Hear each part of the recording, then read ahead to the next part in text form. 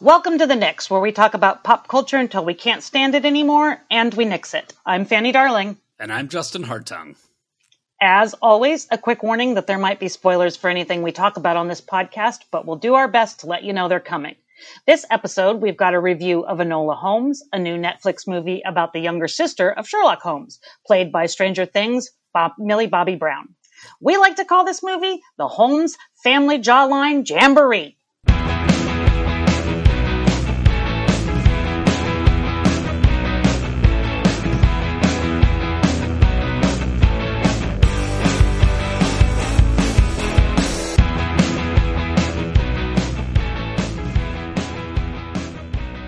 Okay, we're going to start off at the top with a plea to rate and review us on Apple Podcast app, Podchaser, Podbean, Stitcher, CastBox, any place you can find a podcast, you can rate and review us. It's going to help people find us. You can't rate and review us on Amazon, though. So just follow us there. Amazon to do rate and review. Yeah, Amazon should do that. Damn it. Catch up with the times, Jeff. All right, so we're going to talk first about our main topic, which was Enola Holmes. Justin, what you got to say? So this is, as I said up top, as you said up top, Millie Bobby Brown starring in and co-producing this adaptation of the first book of a teen series. Had you heard of this series ever? Yeah. I had not. This is my first time hearing about this. It is focused on the younger sister of Sherlock Holmes. It was intended originally for theatrical release, but it ended up on Netflix because, COVID, everything is. It also stars in a kind of strange casting decision, Henry Cavill, Superman as Sherlock, and Helena Bonham Carter as Enola? That's going to trip me up all day. Enola's missing mother. What did you think of Enola Holmes?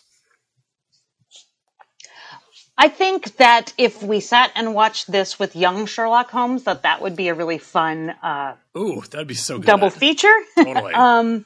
It has a very similar sweet feel, but with some important themes. Like what she's investigating is serious, and they don't shy away from it, and I like that. I thought this was a quite charming little film. I would watch the next one, as they have completely set this up for the sequels, and I thought everybody acted their parts well. I actually liked Cavill. I thought he was fine. I didn't particularly like Sam Claflin's mustache. Kind of freaked me out. Now, who is he? Where do I know him? He plays he's in Mycroft, but who's he? He is Finnick Odair from the Hunger Games series. Ah, okay. I knew he looked familiar. Yeah, he was also in that thing with Daenerys about, like, he's in a wheelchair, but then he wants to die, and everybody got really mad because it was super ableist and awful. I don't remember what the name of it was. He's in that, too. And I think he was in the Storm, like on a boat in a storm movie with Shailene Woodley when she was having her moment. He's just pretty. He's more pretty with. Yeah, he's prettier without the mustache. Yeah, he's got pretty the Holmes when he's family jawline. So he's yes, he does. But I liked it. Will I remember it in 5 years? Probably certain lines and certain feelings, and then I'll go back and I'll watch it with young Sherlock Holmes, just like I do with that movie. What'd you think? I had no expectations for this movie. It sounded wretched to me. If you just read the description to me, I would have been like, no, definitely not for me. Millie Bobby Brown seemed fine as 11. I have mixed feelings about Stranger Things, so maybe that was already coloring my perception. She certainly had nothing to do in the Godzilla movie, so I just was kind of like, oh, is she going to be 15 minutes up? Like, what? She's so charming, so fantastic. I loved her in this movie. I just found her completely fun and breaking the fourth wall, which apparently I was reading she had some say in really wanting to do that as the co-producer, and it works so well. She's just, I don't know, I really enjoyed watching her. Knowing that she said that, now I'm sort of wondering, because it gave me a very Fleabag feel, Totally. in a sweet way. And I wonder if she like really liked Fleabag and had and wanted to try and do something similar. I hadn't even made that connection, but yeah, that makes total sense. Wouldn't want to imitate Fleabag. No. Maybe fewer sex jokes. Yeah, exactly. But there's sometimes, okay, first of all, I was worried this was going to be just like a bad American Hollywood teen movie and just junky and stupid and, overly focused on bad kind of action set pieces and, ridiculous romance that you don't care about. And it's British, but it's instead, so it doesn't do all of that, but it's also just British enough. Like, it doesn't also get sort of bogged down. It's got this sort of, when people talk about kind of global cinema, and sort of that new sort of bland, like it works everywhere in the globe. This is a good example of that. It's not going to win any awards, but it's a really pleasant kind of piece of global cinema. And it's sweet and bouncy, but also smart. Yeah. And she was so good and funny and winning. And the romance was perfect in its smallness. I kind of bought the romance, and I bought it a lot. That's what I mean. Yeah, and I like the fact that, sorry, spoilers for Enola Holmes coming up. One Jawline. Hound of Baskerville, 2 Jawlines. Jawlines. I can't think. I'm not enough of a Sherlock Holmes person to think. Cutting Johnson. Which I think, okay, that's another thing we got to talk about. Is a lot of people that I sort of was reading reactions were mad that the mysteries weren't kind of Sherlock Holmes level. Like, it was a lot of just sort of like, code solving but I don't, sometimes mysteries like that, to me, I don't enjoy because it loses track of the character.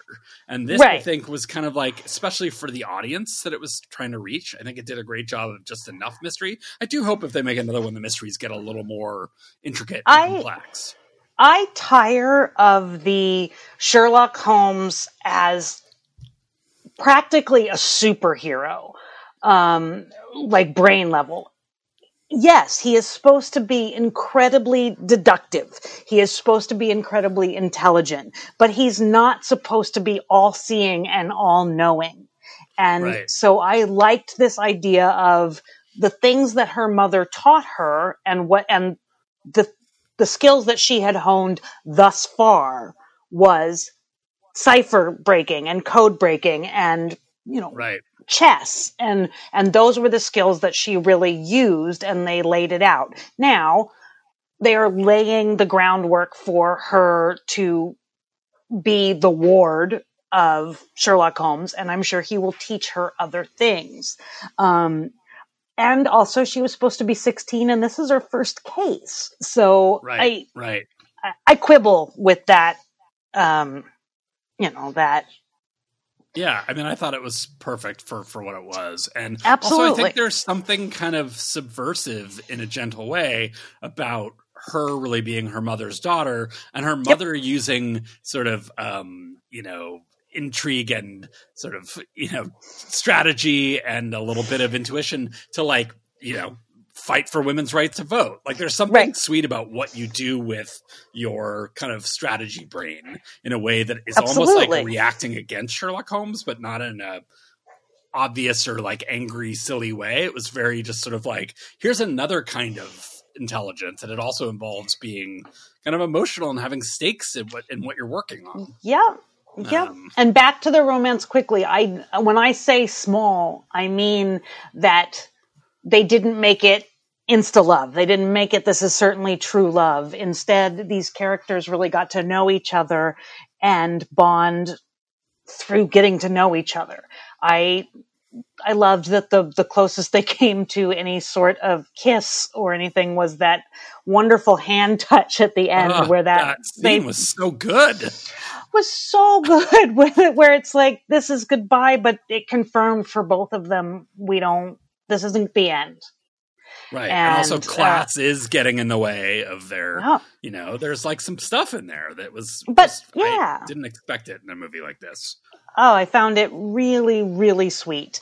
And I like the empowerment of the female role, and to tell 15 and 16-year-olds that when they watch this, that you can, this is what my mother made me for.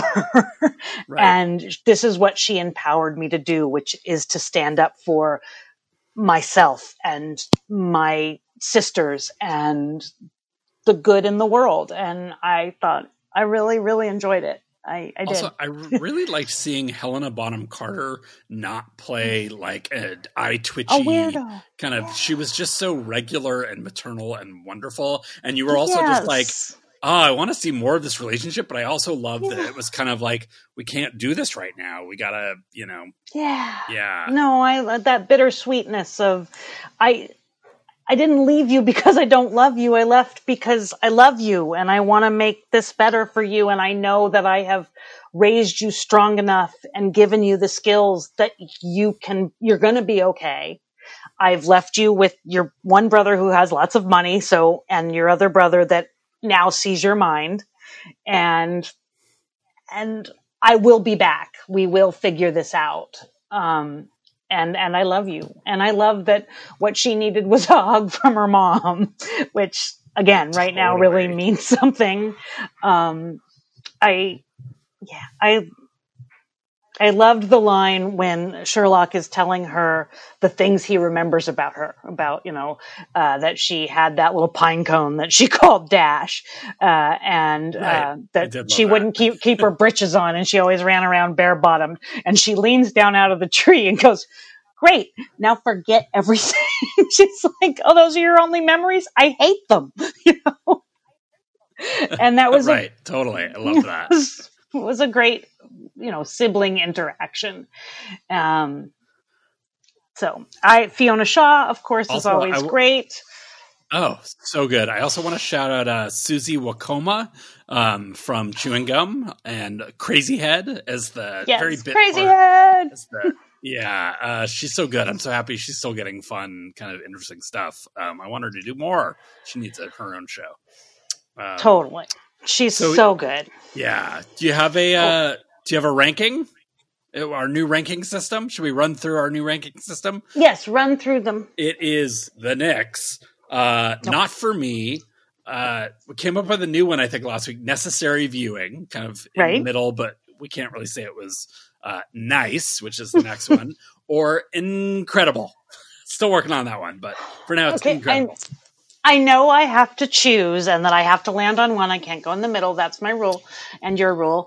And so I guess I have to give it a nice, because it's not forever going to be in my head, and I'm not going to go out in the streets and scream about it, but very, very worth your time. So nice. Like you? Nice, with some extra ends up front. Nice. Yeah, because I really would have been like, not for me, but it was nice, and that means a lot to me. Especially, I don't know, just right now, really with everything going on, it really was something that I needed that I didn't know I needed. Yeah, exactly. It was medicine you weren't expecting to have. I think the way that a lot of people felt about Bill and Ted, this was kind of my version of that. Perfect. So, yeah. Well, I'm glad that I have two versions of it, but I'm glad that you got something. Exactly. All right, should we move into our pop culture potpourri? We did what you saw there? Yeah, we did what you saw there. Let's start with things we both saw. Okay. We'll do our usual Lovecraft Country check-in. How you doing with the show? I think this show might be a masterpiece. Oh my God. I love this show so much. My friend Allie and our friend Allie and I have sat at lunch in the abandoned school, and we talked for 3 lunch periods about Sunday night's episode, and we were still pulling layers off of layers, and what about this? And then that means this, and processing trauma. And did you know that Bobo was Emmett Till? I didn't, but my husband did, and I was mad that I hadn't caught it, because I went back and looked up the scenes, and that was amazing. And I I cannot say enough good things about this show. I love it, love it, love it so much. I loved this episode, even though it scared the poop out of me.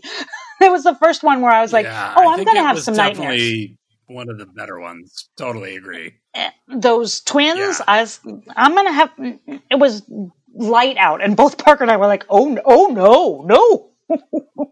No, I don't like those things. I do not want them. Feeling of running through a crowd and you're the only person that can see them. Like it's much scarier when you're in public and something horrible is happening.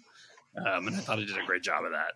Yeah. And I thought there was a nice, you could see the marriage of Misha Collins and Jordan Peele specifically in those characters and how they moved and their weird, creepy smiles. And you could see the two sensibilities of them really coming together there. And I thought it was the first time that it was like, it rang the bell of that particular union of creators. I loved it. Yeah, and so that's a good sort of segue into Lovecraft Country Radio, which you've talked about in the past. It's the official podcast for the show.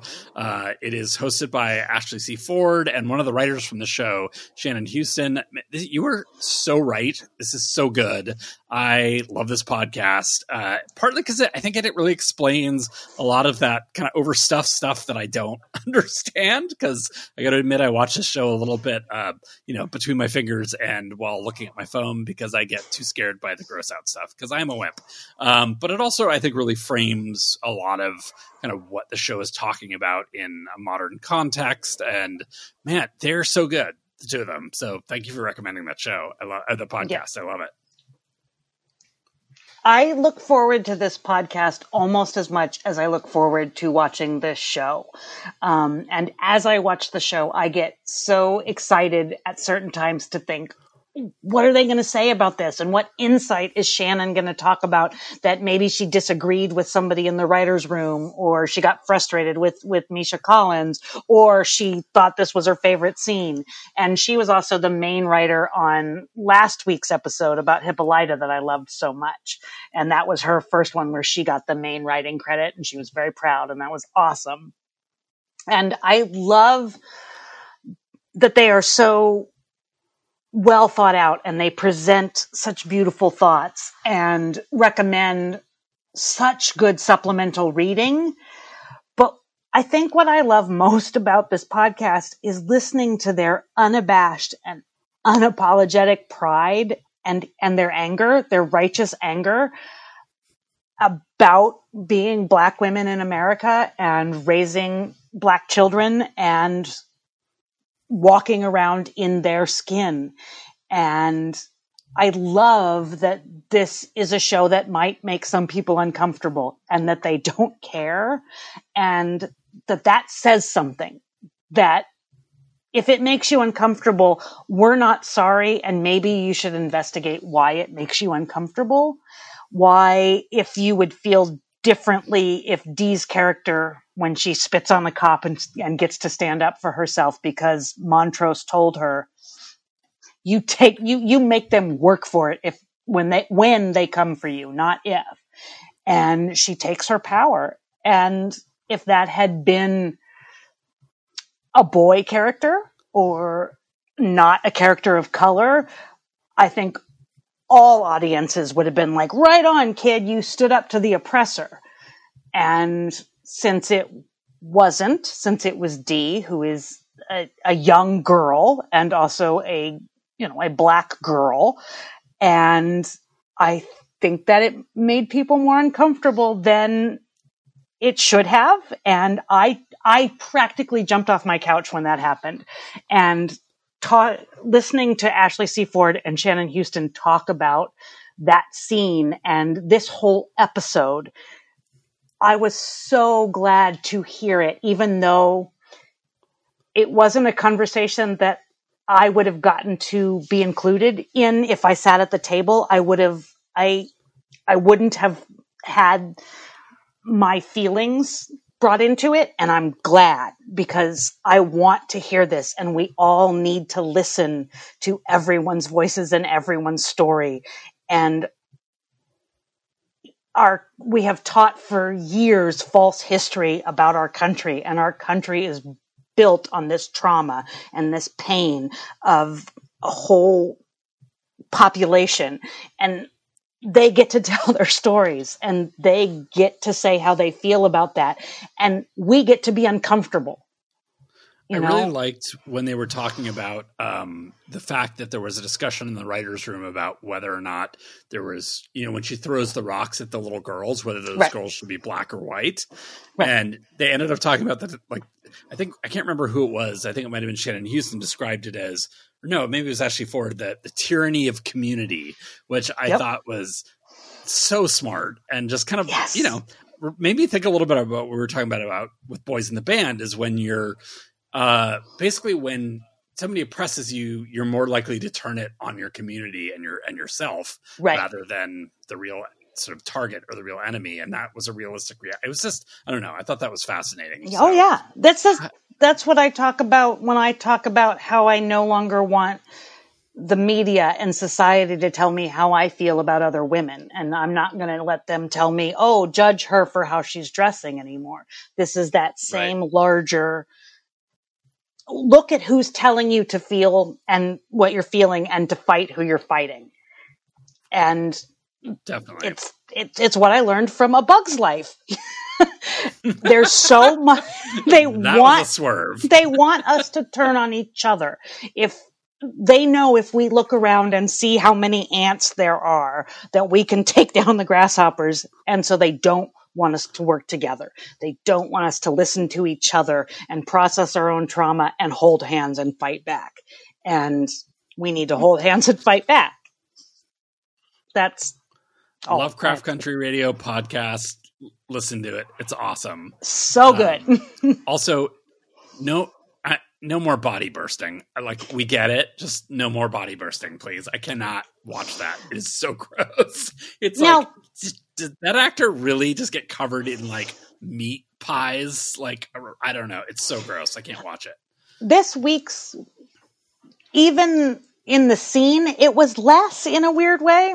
Oh, no. I know horrible. It's still terrible. I'm not saying it's not still gory, but I noticed that even in the scene, they pulled back a little because they're like, we got it across. So I'm assuming we're not going to see a lot more of that. I find that whole storyline fascinating. Yeah, and it really so is. many layers with what it means to Ruby, what it means to Christina. I'm sorry that has the body bursting in it, but the more it goes on, the smarter I find it. And I love that they have incorporated, real, ideas that people may not have known about. Now people know about Tulsa. It was amazing how many people didn't. And then, Watchmen shone a light on that. And sundown towns, even Misha Collins didn't know about those. But to turn around and Emmett Till, I think more people probably know about. But I love that they are pulling in all of these stories and these real uncomfortable lines, like, what's that smell? And yeah, totally. We need to be uncomfortable sometimes, you guys, or we're not going to make it better. And totally. Anyway, it's great. It's great. I love the show, the radio. I want to see where it's going to go. Yep. Yeah. A couple more episodes left, right? Just 2, I think. 2 more episodes. And I'm putting an on-air call out. And I already asked her, and Allie would love to come on after the finale and talk about her thoughts too. And she's very smart. Great. Perfect. Another HBO show, We Are Who We Are. Another show that you talked about a few weeks ago that I finally caught up on a bit.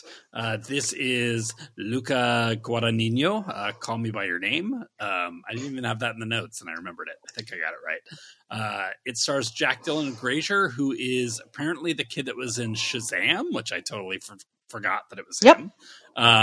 Also, Jordan, maybe, and apologies if you said this a few weeks ago, I don't remember. Jordan Christine, how do you say that name? It almost looks like an Irish name, but Simone, I think. that's Kid Cudi, the rapper, Chloe Sevigny. This is a crazy good cast. As Fanny talked about, it is, just to recontextualize it, it is a bunch of kids, teenagers on a army base in Italy. Is it near Venice? Are they in Venice? No, there's just like lots of pretty bridges and canals everywhere. In Italy, dude, you're the geography travel guy. I know Italy. Yeah. Italy's a boot. That's what I know. We talked a lot about the canals, but I don't know. Anyways, it's it's some mysterious army base in 2016 in Italy. It is a very diverse army base, as army bases probably are. This show, I don't know what to make of it. It is so strange. How far are you? I'm 3 episodes in. We've both watched 3. I haven't watched this week's yet. I should have gone back and listened to what you said about it initially. First of all, I want to say I think the acting is phenomenal across the board. Jack Dylan Grazer is great. I mean, he is sort of doing a little bit of a Timothée Chalamet, which, as you pointed out in the notes here. Because I said that. I said I didn't realize how much they had would look alike. I wouldn't have figured that out. And I do think that some of that is Guadagnino's, the way his aesthetic. But apparently Jack Dylan Grazer played the younger version of Timothée Chalamet's character in Beautiful Boy, which I did not see because I don't need to watch. I saw that and I do not remember that. I don't need to see Steve Carell do capital S, serious capital A acting. I'm done. Oof, but I feel like COVID maybe washed that away, hopefully. Yes, he is. Grazer is so good, and I don't think he's doing really a Chalamet impersonation so much as this is a Guadagnino aesthetic. Honestly, I really don't. Right. So acting is great. It's got that Guadagnino beautiful, it looks so good. He's so good at filming. There's a scene at this parade that happens every year where he moves the camera through the crowd. It's just he knows how to build, he's a master. He's a master filmmaker. Yep. I'm going to get into my weirdness, and this is weirdness that I'm mostly where is this going? Okay. So I don't at this point understand why Chloe Sevigny, and it's funny because I was watching this a little bit with Dave, and he remarked right away, oh, this reminds me of kids, like Larry Clark. There's a slightly pervy Kids Gone Wild thing about it. And it's funny because Chloe Sevigny was in that, and she's playing the mother. Quick question. Do you know how old these kids are supposed to be? 16? 14. I don't know.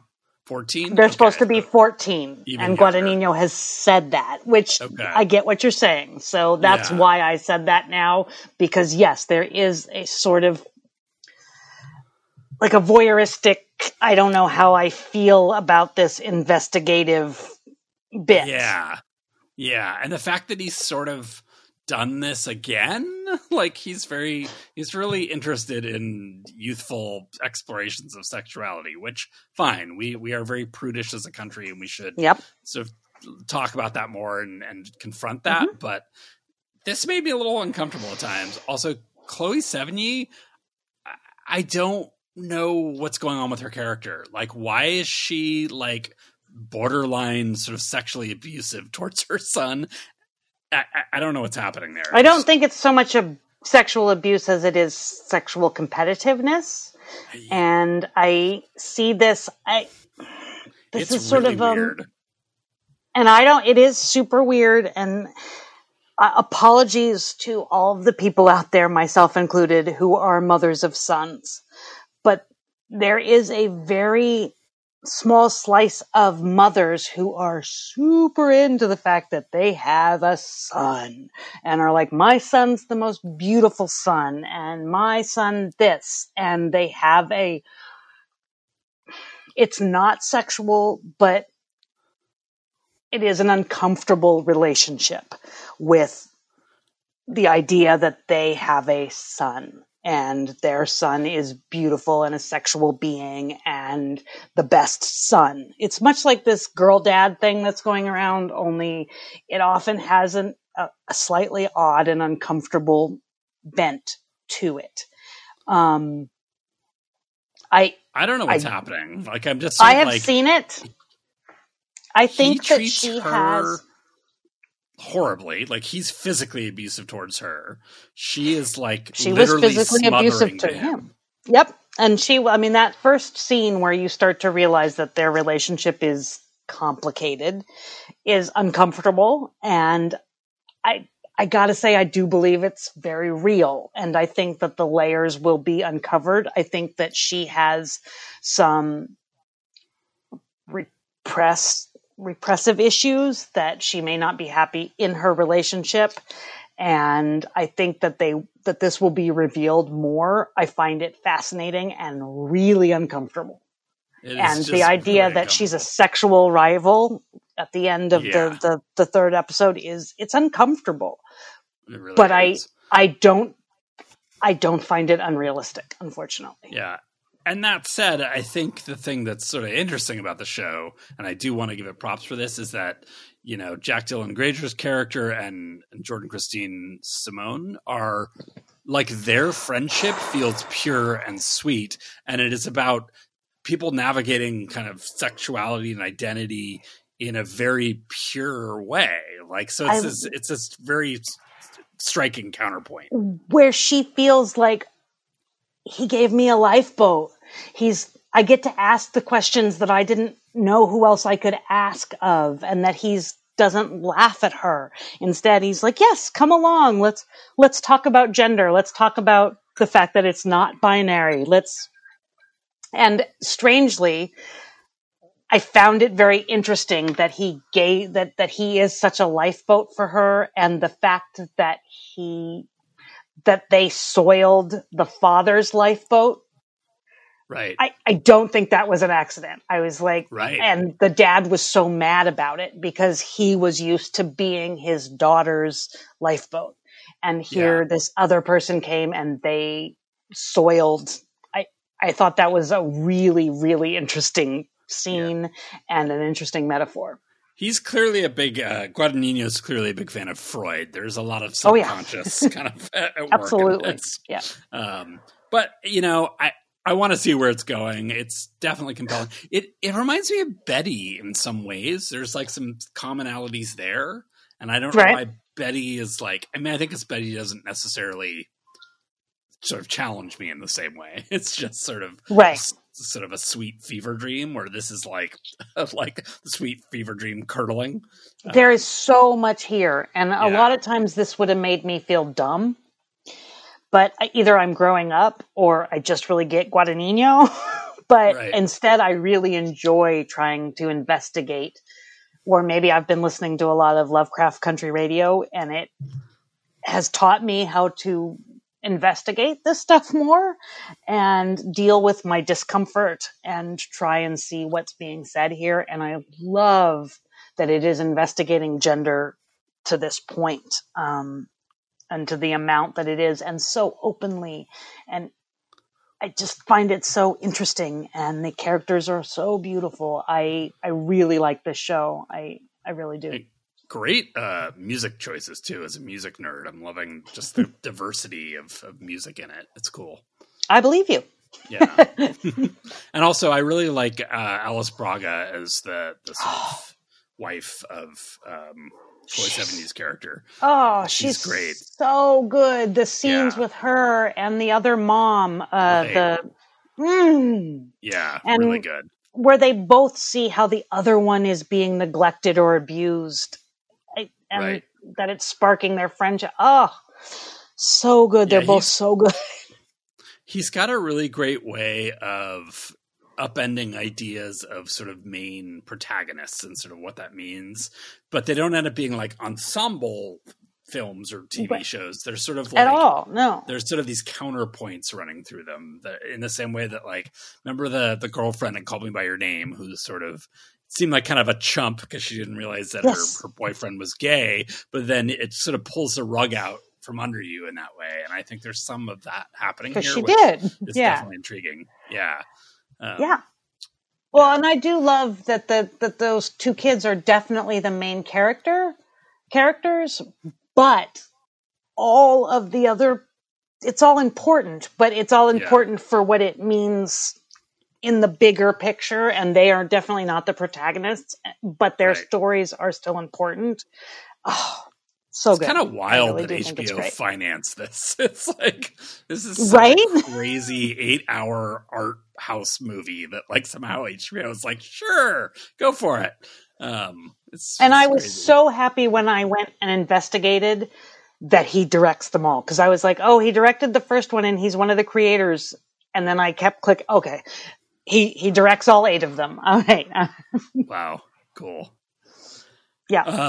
All right, some other quick pop culture I saw a few weeks ago. I just forgot to talk about it. The much discussed, actually, sort of slightly thematically similar Cuties on Netflix, which the alt-right, religious right made a huge fuss over, accusing it of being, the devil incarnate, ready to steal the soul of all your children, with its scantily clad young protagonists. This is not at all what the movie is about. It is a very thoughtful, sweet movie about a young woman that is an immigrant in France and basically is trying to kind of balance a life between her, sort of traditional Muslim background and her new kind of crazy friends who are in a singing, dancing competition, and they have their crew and they take kind of, risque photos on Instagram and push boundaries. This is very much, in some ways, a sort of moralistic film. It's almost like an opposite thing where it's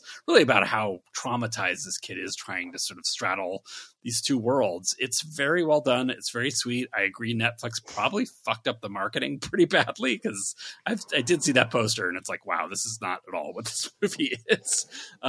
It's really good. If I was going to do our rating, I would give it a nice. It is definitely worth watching. Cool. I watched Scare Me on Shudder.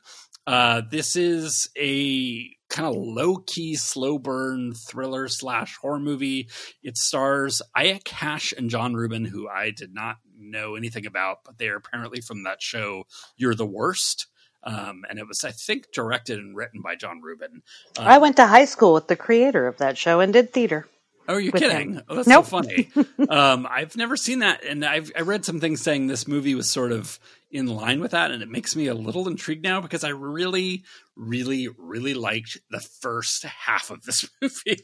It is a great setup that will get you very excited, but it doesn't quite stick the landing. It is basically a very successful writer and a kind of wannabe Hollywood writer guy meet up out in the woods, and they're both renting cabins in this sort of, getaway wooded area. And he's very impressed / intimidated that she is a very successful kind of horror writer. And the power goes out and they decide to tell each other scary stories to entertain each other. And there's the fun thing about this movie is there's no special effects, very few special effects. It's really like about sort of these people acting out these sort of scary stories and scaring each other. And it progresses to a point where things start to come out and sort of, secrets about them and sort of what they really kind of mean to each other. And it's more of almost anything like a psychological thriller about a couple of fucked up people. It's worth watching. I'm going to give this like a low nice, like a bad ending, but like nice to see a movie doing something, especially on Shudder. Nice to see a movie doing something very different than most horror movies, and really loving kind of horror writing, which I think you and I are both fans of. So I'd say we're getting there. Yeah. In the cast today. On the complete other side, I rented like a maniac found footage movie called Followed. Wow, this movie is garbage, and there's definitely a small audience of found footage fans online that I sort of follow and see what they're recommending. We have scraped the bottom of the barrel, and I think I even went back and reread one of the reviews, and it was like, since there hasn't been a found footage movie in like 6 months, here's the one that's on. It was not worth my $3. I am ashamed. I am embarrassed. I am moving on. Forgive me, Father, for I have sinned. It really was.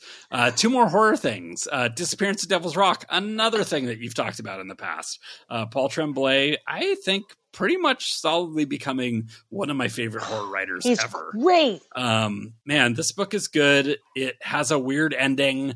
I don't want to talk about it too much because if you like Paul Tremblay, this kind of blends the sort of thriller missing person with some creepy, slightly supernatural stuff, but mostly the dread comes from just kind of personal interactions and how your everyday surroundings become just basically a reminder of how fragile your grasp on reality is. I mean, he is just a terrifying writer. Like, he can literally write about a piece of toast, coming out of the toaster, and you will just be like, what's going on with that toast? It's just... It's coming for me. Don't put peanut butter on it. Please don't put peanut butter on it. And it's so funny. We talked about this a little bit off mic, but it's like they seem so ripe for movie adaptations because they're so cinematic in their moments, but they're also so disturbing. When the violence comes, it's so horrific.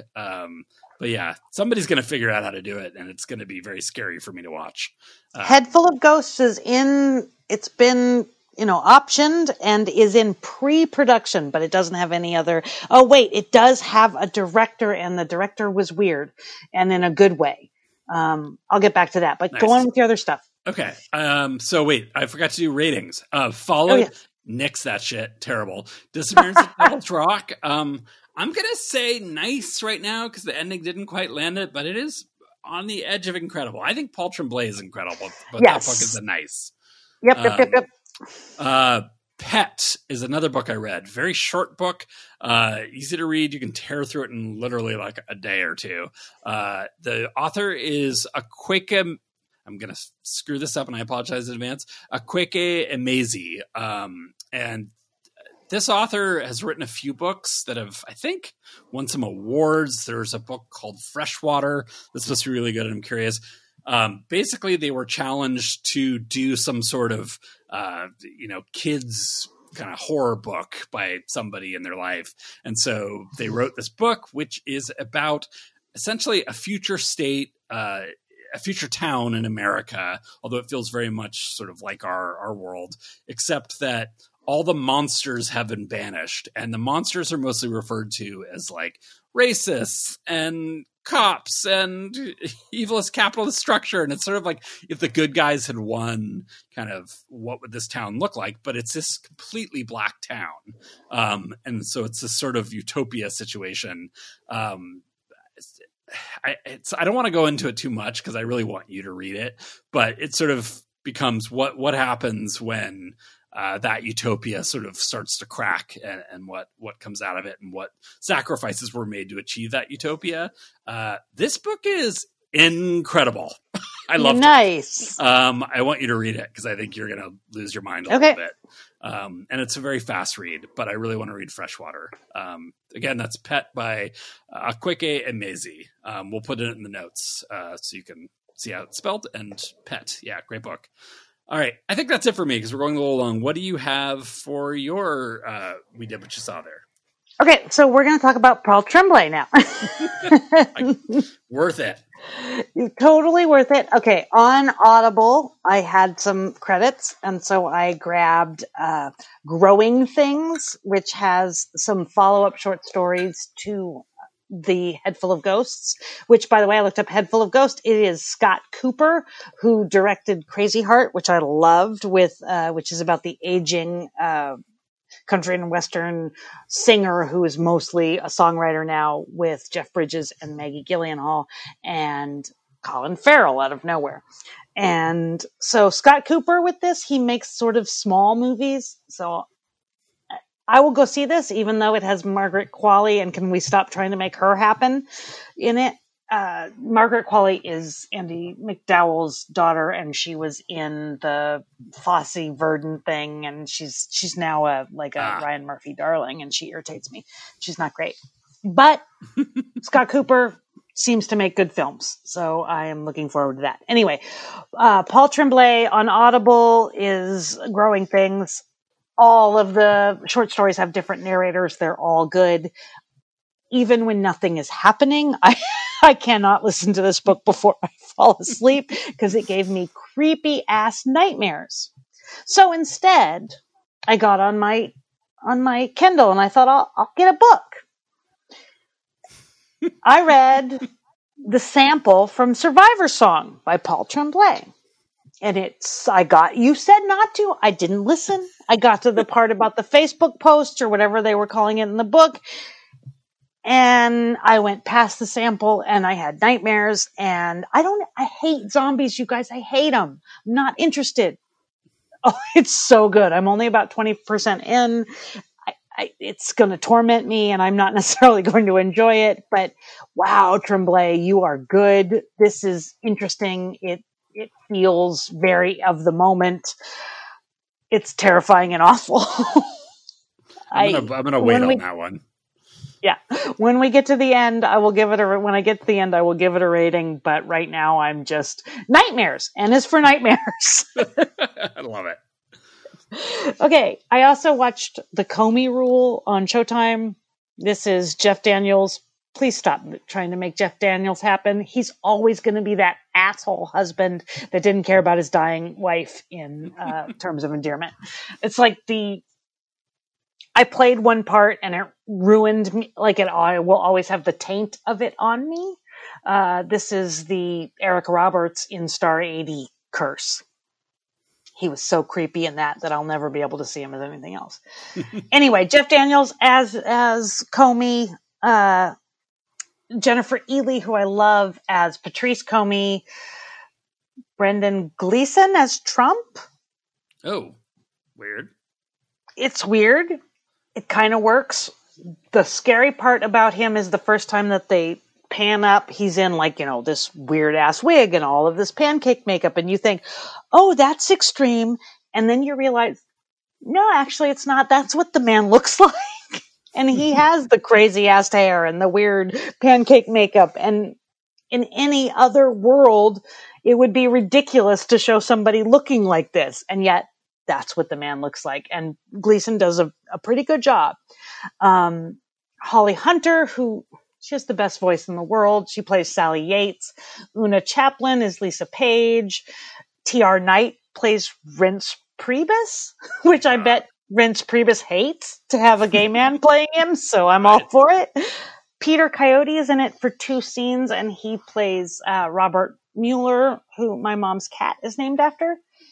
His middle name is Swan. She is Swanee. Oh, John Boy Walton is in this show. There's 2 episodes of this. Yep. Richard Thomas in this movie. Everybody's in this movie. Stephen Pasquale. Crazy, right? Yeah. It was watchable. I just read you the cast. It was incredibly well acted. I don't necessarily want to root for Comey. I have complicated feelings about Comey. However, I did think it was fairly told, and it moved very well. It pared down what it was trying to say very well. And it certainly pulled no punches in this. This is insanity. This administration is nuts, and the things that they are trying to do are beyond the pale, and the way that they are trying to do them are insane. And this shouldn't be the new normal. And the people that have tried to stop it have been unsuccessful because it's crazy. It's, as you say, banana pants. So I did not enjoy watching this movie. These 2 episodes. I think it ends up being nearly 4.5 hours. However, it was fascinating. I don't think it was necessary, and I don't think it was nice. I think at the end I would put it down as not for me, but I'm not necessarily sorry I watched it. That makes sense. And there is one scene where Yeah, there is one scene where Brendan Gleeson, like they do a freeze frame on him and he's grinning, but he's grinning as Brendan Gleeson in this like Trump makeup, and all you can see is his shining through is this real man's like sweetness and goodness, because he's just such a jovial Irish dude. And Parker and I had to pause it because it was so discordant with him in the Trump makeup. And it was like, oh, look at that sweet smile. And how creepy that was to see in Trump makeup. So it's worth taking a look at. I can't recommend it. I am missing pub trivia real bad because I like being right. And if you too like being right and are missing pub trivia, there is a podcast called The Great American Pop Culture Quiz Show, which is my dream because I want my pub quiz to be all pop culture. I would like it if it was even like who's sleeping with who, because I know that weird shit. That's like the shit that for some reason lives in my brain. And the first season finale drops on Monday. They've done, I think, 4 rounds. Like there's 3 players. They've done 4 rounds to get to the semifinals, and then they're going to have the last 3 players on Monday.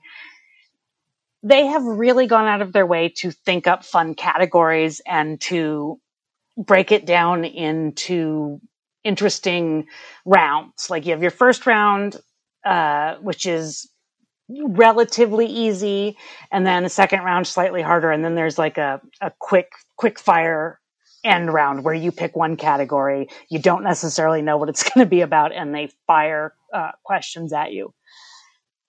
I really like this show. It's well prepared. The questions are often funny, and if you're missing trivia or you just want to feel smart or you want to learn some stuff about pop culture, I do highly recommend the Great American Pop Culture Quiz Show.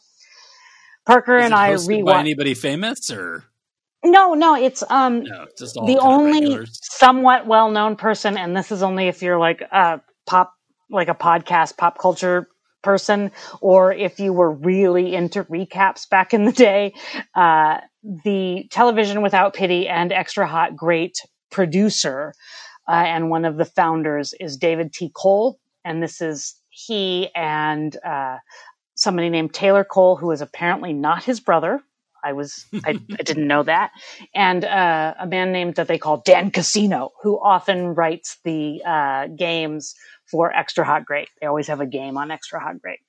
So nice. The 3 of them got together and made this podcast. So no, it's not anybody famous, but these are people that have a game night, right, and it shows. Totally. Nice. Parker and I were looking for something to watch in the background the other night. HBO has all of their October spooky offerings, and we stumbled upon the American Werewolf in London, which he had never seen. So I put that on, and we 75% paid attention to it. This is still a fun movie. I still really enjoy Griffin Dunn's reading of "Have you ever talked to a corpse? It's boring." That's right. Oh my god, I haven't seen that in ages. And the little boy who tells his mom, "Mommy, a naked American man just stole my balloons." So good. The little kid in the hospital that tells the nurse constantly, no, to everything she says. And I had forgotten that when I say that to the kids at school, it's because of American Werewolf in London. The effects are still impressive if you think about when they were made, but they're a little silly. It's still a fun movie. Aren't they remaking this? I think they are. I think I heard there's something coming. I mean, they did American Werewolf in Paris about 10 years after this one. That was, I think it had Julie Delpy in it, and it was terrible. This is still fun, and nice. It's a fun revisit and a good, well-written, quick, funny horror movie. And I mean, at the time, I remember it being somewhat unusual in that it was a funny horror movie. and still scary. I rewatched with Mitch and Layla. I rewatched Call Me by Your Name because of We Are Who We Are, which Layla really loved, and I said, well, let's see some Timothée Chalamet, let's do some Guadagnino, let's do Call Me by Your Name. I had only seen the movie when it wrecked me, when you and I saw it together. You can go back and listen to that episode. I think it's 2 years old at this point. It's around New Year's Eve. A million years ago, but yeah. Still a really beautiful movie, still wrecked me in certain scenes. What I saw in the rewatch is how much this isn't the story of a couple, how this is really Elio's story and the story of the gift that his parents gave him of their support and their love and their acceptance of, we know who you are and you're our son and we love you and we're going to let you be who you are. And even though he goes through, they know that they are leading him to heartbreak, it's still worth it for the joy. At the end of the movie, Layla turned on me and said, I distinctly remember you telling me that he doesn't get eaten by eels at this time, which is our shorthand for it's going to be okay, you know? And I said, but he didn't get eaten by eels because he didn't have to go home and have a family that didn't accept him. And he didn't have to marry a woman who he didn't love and pine for a lover in Italy. So he didn't get eaten by eels, and it hurts, but he gets the better life and he gets the family that loves him and he gets to go on and be, and show society, this is who I love. And that is worth so much. He might be slowly being eaten from the inside by the eel called love. It is possible. I also got to the end of Wilderness of Doubt, which was the documentary about Jeffrey MacDonald. This is not for me, you guys. It's not that interesting. They didn't convince me he didn't do it. I don't care. It's on Hulu if you want to watch it. Not for me. It's not as far as a Nix because it was fine, but not for me. Nice. I finished it. I gave it a grade. All right. We've been giving grades. You can grade us. Where can they do that? They can do it on Facebook. We are at the next podcast. I have not been good about posting, but I swear I'm going to do it. You can email us, motionandnix@gmail.com. There's an old-fashioned way to tell us we're incredible. You can also talk to us on Twitter at the next podcast. You can talk to me at Justin Hartung on Twitter, and you can talk to Fanny at Fanny V. Darling. Surprise! We will talk to you next episode. Good night. Let's do it. Good night.